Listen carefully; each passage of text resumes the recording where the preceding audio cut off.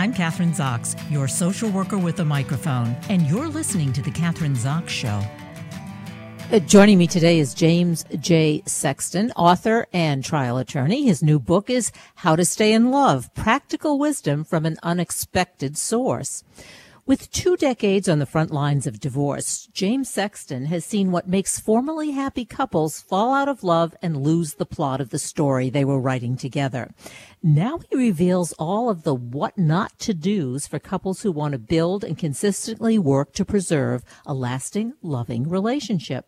He tells the unvarnished truth about love and marriage, diving straight into the most common issues that often arise from simple communication problems and relationships that developed by default instead of design.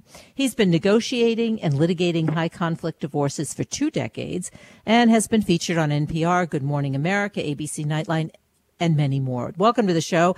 Nice to have you. Actually, nice to have you back, James. Oh, it's great to be back. I had a great time last time, and I really couldn't wait to be back with you again.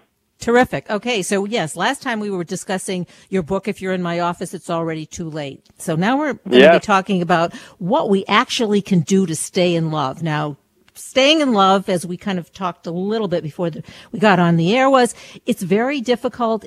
Relationships are always evolving, and people get into big trouble. And what they don't really design, or maybe don't even have the capability of designing how they want to see things going forward. So what do we do? You're very specific in this book, very practical. How do we stay in love, and what do we do, and what do we don't do?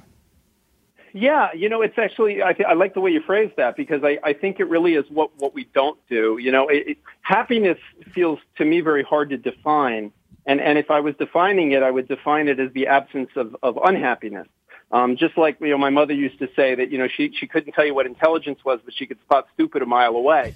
And I think that's really what we're looking for in our marriages. We're not looking just to keep marriages. We're looking to have, vibrant, healthy, happy marriages where we're satisfied. And so, if I had to summarize my book in a couple of words, it would just be, pay attention. It really is about paying attention to the little things, because I really believe we fall in love very quickly and we fall out of love somewhat slowly. And just like Tom Wolfe said in The Bonfire of the Vanities, he was talking about how people go bankrupt financially, and he said everyone goes bankrupt the same way, very slowly, and then all at once. And I think that that's what happens with love, is that we very slowly fall out of love, and then some big marriage killer like infidelity or, financial issues really blows it up. But it was blown up before. And so really this book, the second book, was really intended to just talk about real practical things people can do to try to keep their connection to each other when they're in a healthy and happy relationship, or when they're out, looking to start a healthy, happy relationship. I happen to believe that it's a whole lot easier, to use a metaphor, if you can maintain a healthy weight, that's an easier thing to do than gaining a ton of weight and then having 50 pounds you had to lose. Yeah, and I think by the time I want to people ask speak, James, but just taking you back a little bit, most people, or many people, and I don't know what the statistics are, obviously you probably do, but people live together before they get married. And they seem to do pretty well when they're living together, depending how long that is. Then they get married and things change. Why is that? Well, I think there's a number of reasons. I mean, one, I think it's a question of expectations. I think that people believe that the act of getting legally married may have some discernible effect on their relationship, meaning that they're just, by the fact that they've entered into this legally binding contract, that somehow it's going to fix things that might not have been working in the relationship, or it may keep the relationship completely as it stands. So if they're having a good relationship, they go, the fact that we're getting married means that, it'll always be this way and it'll always be good. And I think that's unrealistic. But I also think, too, marriage is just something that people tend to do. And whether they got married or not, the relationship would still have the challenges that every relationship has. I mean, this book happens to be talking a lot about marriage because I'm a divorce lawyer, so I tend to meet people who are married or who have children in common. But I think you've been divorced. For people who are dating. And you've been Yes, divorced. I'm what I describe as happily divorced. My ex-wife and I have been divorced for 13 years, and we have a wonderful relationship. We have 2 great sons, one of whom is in his first year of law school, and the other one's a junior in college. And We've had a great time co-parenting them together. She's incredibly happily remarried to a wonderful guy who, if you met him and met me, you would say, "Oh yeah, that guy's perfect for her," and that other guy probably isn't. Is not. And my ex-wife would say to you very candidly that was not a great husband for her, but I'm an incredibly great ex-husband, and that I'm consistent and reliable and supportive and have been a dear friend. I consider my ex-wife, one of the great loves of my life, and I consider her one of my best friends to this day. I think that I don't believe that divorce has to be a bad thing. I think that divorce can be an indicator of there's a lot of people I love I wouldn't want to be married to. There's 7.3 billion people in the world, and I'm sure I could love a lot of them, but whether or not I could love them to the point where we could have a happy, fulfilling marriage for the rest of our lives, I'm really not sure. Could we take your book and let's say the do's and don'ts of what not to do so that you can remain in a loving relationship and apply it to you? What could have happened? Okay, you've been divorced for, what did you say, 12 or 13 years? Yeah, about 13 years, sure. Okay, so when you got married, and what were the things that you could have done, and applying it to the do's and don'ts of your book, the practical wisdom, what could you have done differently? Or what should you have done? I think the book actually is in some ways is informed by my own experiences. It really talks about, I was talking a lot about what I've observed of my clients, but I was also talking a lot about the things that I did wrong as a married person, or that I could have done better. I married my college sweetheart. We met when we were 17. We married when we were 22. We had kids by the time we were 24.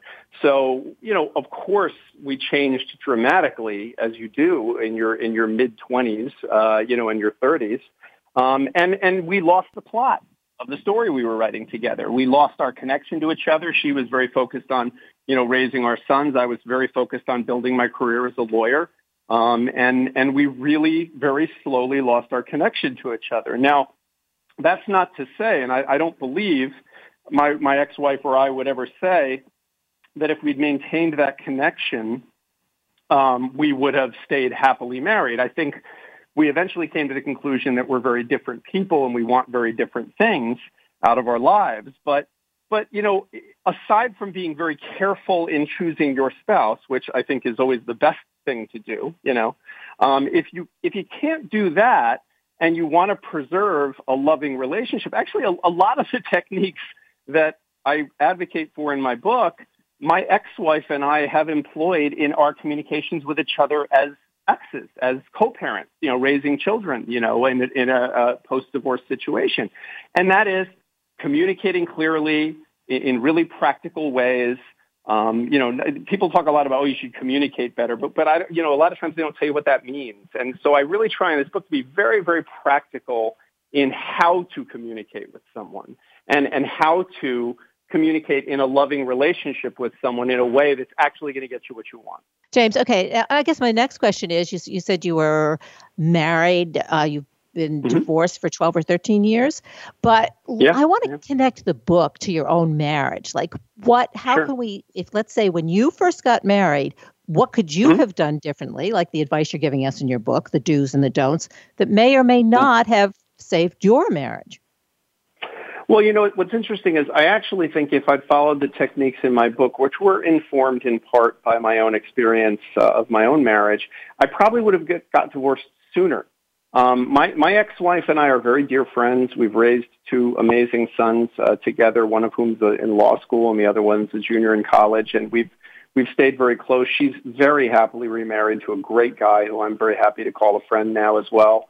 And I think if we communicated honestly and openly earlier in the marriage and in the very practical ways I talk about in the book, we would have realized sooner that we really weren't well suited for marriage. I mean, there's a lot of people in the world I love that I wouldn't want to be married to.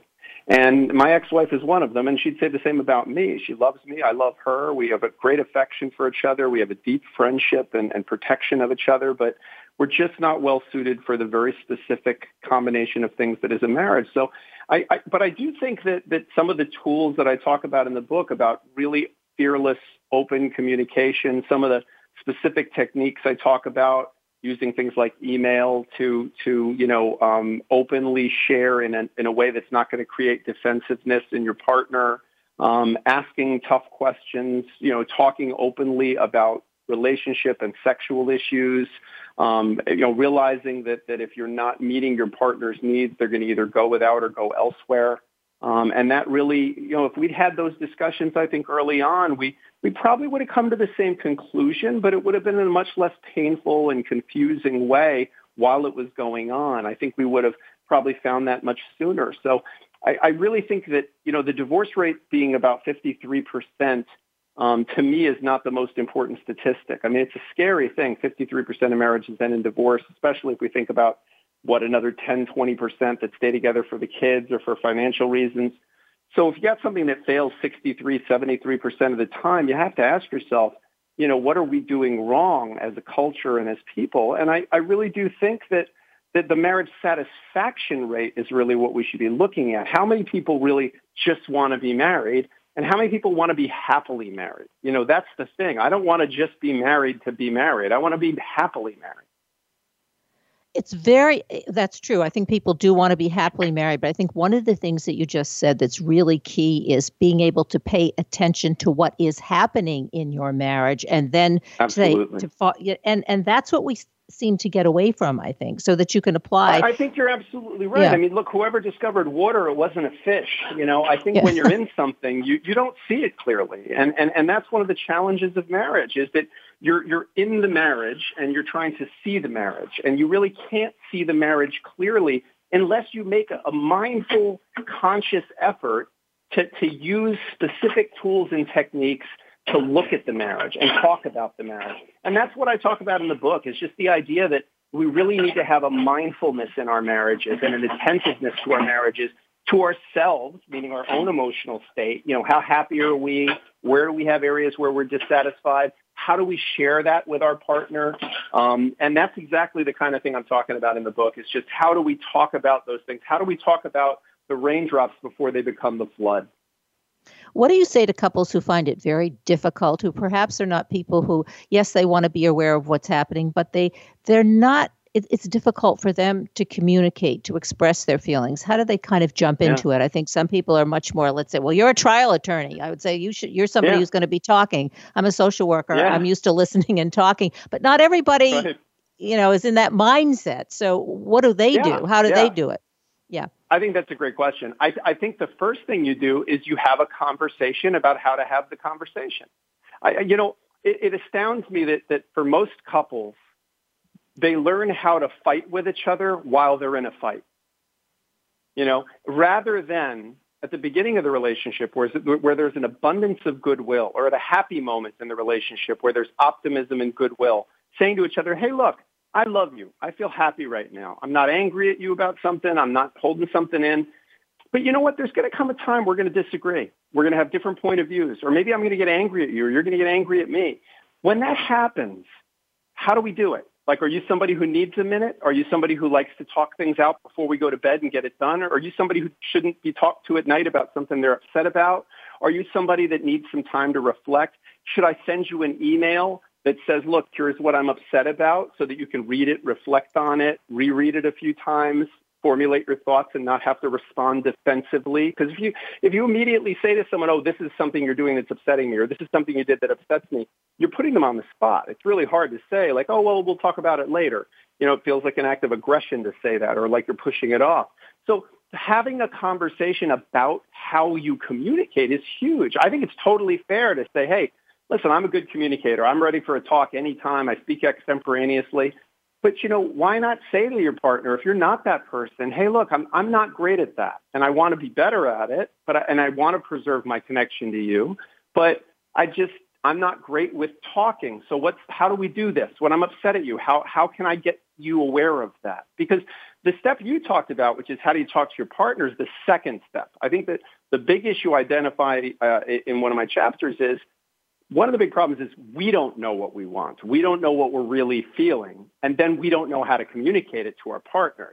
So those are two separate struggles. But once you've identified what you're feeling, what you're thinking, and you've identified it clearly, and you realize it's not just a passing cloud that's going to be gone in a little while, that's the hard part, is how do you convey it to your partner? topics that we're going to be talking about that we apply this way of communicating. I say the big ones: money, sex, kids. Well, I think money, sex, and kids are all, I'll take those in turn. So I think money and kids are two things that are very antagonistic to marriages. That's not to say we don't love our children. That's not to say that it's not worth having children. But I think we can all agree that work and finance, as well as children, put strain on people and put strain on marriages. They take your attention away from each other. They take your, they can be stressful for people. Sex, I think sex is the glue. I think sex is the thing that makes a married couple different than roommates. And so I think it's important to people in varying degrees. And I think being clear with your partner about what you want and need and desire is a huge thing. I mean, sex, I have a whole chapter where I talk about how I think couples with really great intentions screw up their own sex lives. Because to put it briefly, to summarize it briefly, I think when you first enter into a sexual relationship with someone, you throw everything you've got at that relationship. You do every move you know. You do everything you could possibly try. And then what happens in a healthy relationship? You see what your partner likes and what they don't like. And you see what they really like. And so what do? You play the greatest hits. And you play the greatest hits. You know, Bruce Springsteen comes out, he plays Born to Run, he plays Born in the USA. I mean, you want to hear those songs. He knows the crowd loves them, so that's what he plays. But then what starts to happen is you realize, we're just doing the same things over and over again. But now, if we do something different, our partner's going to notice and say, hey, what's going on with that? Why did we do something different there? You always do this and you didn't do it, or you did something different. And we're afraid of that discussion, and we're afraid of that feeling of our partner going, hey, why did you do something different than you usually do? So I really talk about techniques that I think couples can, do where they can communicate better with each other about their own sexual needs and do it in ways that don't feel like a criticism. One of the big problems, I think, in marriages is there's a lot of constructive criticism. You either have to keep things in an unsatisfied way, or you have to find a way to, we are encouraged to constructively criticize our spouse. But constructive criticism is still just criticism, and nobody likes being criticized, even if it's constructively done. We want our partner, our spouse, to be our cheerleader. So I talk a lot about techniques in the book about how to kind of use behavior modification with your spouse, how to use positive feedback and positive praise rather than criticism. Okay, give us an example. So something like that. I give an example from my own personal life, and I say how I dated a woman for a while. I'm a lawyer, and I have to have that lawyer look, so I have a very clean shaven face, and I wear a suit to work every day. I'm wearing a suit right now, and on the weekends, I really like not having to shave. I really like that I can have a couple days where I don't have to drag a razor across my face. So I was dating a woman, and she really didn't like the stubble. She said it like scratched her face. And when I would go to kiss her or something, she'd go, oh, God, like I hate that stubble. Like it's so, and it upset me because, immediately my reaction was, well, you know what, I have to shave all week. And this is like the 2 days I don't have to cut my face up. And, don't you understand that? And, that's what I thought and felt. It's not necessarily what I said, but it's what I thought and felt. And that relationship didn't work out. And in a subsequent relationship, a woman I was dating, I think had the exact same issue. I have a thick, stubbly kind of face after a day or two. But what she did is one morning I was shaving, and she came in just after I'd shaved, and she kissed me, and she went, oh, I love it when your face is so smooth. Like I can't stop kissing you when your face is so smooth. It just looks so, you look like Gregory Peck and I have to tell you, I'd have shaved 3 times a day from then on because it was presented to me as this is a thing I can do that's going to make this person feel good about me. Now, she could have come in and just said, oh, I hate when you have stubble, and I would have reacted defensively. But instead, she came to it from a place of positivity. She praised the positive instead of the negative. So I talk a lot about ways you can do that in your relationship rather than saying to your partner the things you don't like. We'll talk about praising the opposite. And encouraging the opposite behavior in your partner. And I think you're going to see a difference in how they respond to it.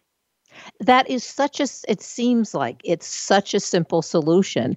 And yet we don't do that. If you keep that in mind, you're giving the example of the stubble and the beard, and you just can really apply that to any situation where you're something that you don't like about your partner. I mean, try to keep it on the positive. It applies to. You can do it in a way too that that even if you're just grabbing a nugget of something small, if you have a partner, for example, if you want your spouse to go out and, your criticism, I hear this from couples all the time that, oh my God, we never go anywhere. We never do anything anymore. We just sit on the couch. Well, if you go home and say that to your spouse, we don't go anywhere. We just sit around like that. Well, that's a criticism and they're going to be defensive. Whereas if they buy a different kind of waffle that week, and you say, I saw that you bought those different waffles. Man, I love that adventurous side of you that does something different all the time. Remember when we were first dating, we used to be like, I love that about you. I always love that about you. And even now, like I opened the freezer and I was like, oh, look at this. You bought the different waffles. I love that. Like when you do that, that's just so exciting to me. Like we should do more of that. That's a positive thing. And you're really sending the same message, but you're sending it in a much more loving way and in a way that acknowledges the possibility of positive change in your partner. Let's bring in the children now, or the kids, because that's Sure. different. That's obviously a very different kind of topic because it's not Sure. just the two of you; it's the children, and that's really high stakes. And you have couples who come from very different backgrounds. In terms of their own, how they've been parented. Mm-hmm. Sure. How do you reconcile some of those differences, given? Well, I talk about a couple of different techniques when it comes to children, but one of the things I do say is, having spent a lot of time with divorced people and having been divorced myself, I have to say there are certain really wonderful benefits to being divorced with children with someone who's a good co-parent that I got to experience myself. I would have, a weekend where the kids were with me and I could give them my full attention and focus. And then I would have the next weekend that they would be with the only person in the world who loves them as much as I do. And I could really enjoy my life free from children. I could enjoy the adult activities that an adult might want to do. And so why do divorced people have to be the only people who can have that experience as parents? Why can't we? I mean, when we met each other, very often, we didn't have children together, right? When we met our spouse, we didn't have children in common.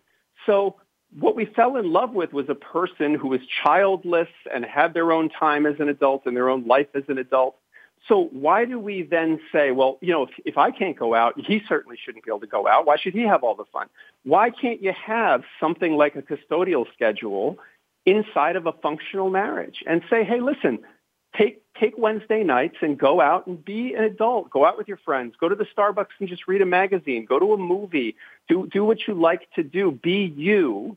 And I've got the kids, and I'm going to take care of the kids, and I'm going to give them my full attention. And see if there's a way to sort of mimic those best parts, because there is a lot to be gained from keeping the you, the me, and the we somewhat separate. I think a lot of people get married and there's the you and the me, and then they become the we and they get rid of the you and the me.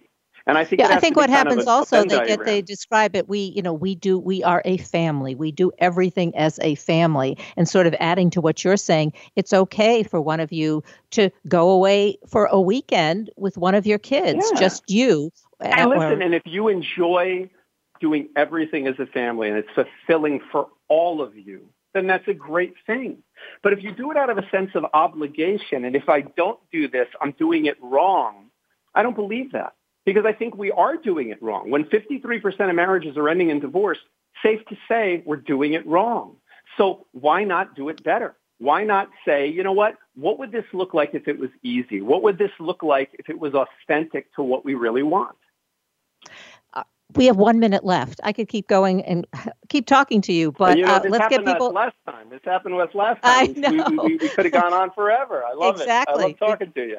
But so let me just mention the book again so people can go out, because we've just touched on a few things that are in your book. How to Stay in Love, Practical Wisdom from an Unexpected Source. And we've been talking to author and trial attorney James Sexton. Great to have you on the show again. You have to be on the show next time you write for your next book. Just quickly give us a website we can go to more information about you and the book. Sure. You can find out more about me and my media appearances on nycdivorces.com. That's plural, divorces, divorces. NYC, like New York City, divorces.com. Great. Thanks so much, James. Have a great day. Thanks so much, Kathryn. Be well. Thank you. Bye-bye. I'm Kathryn Zox, your social worker with a microphone, and you've been listening to The Kathryn Zox Show.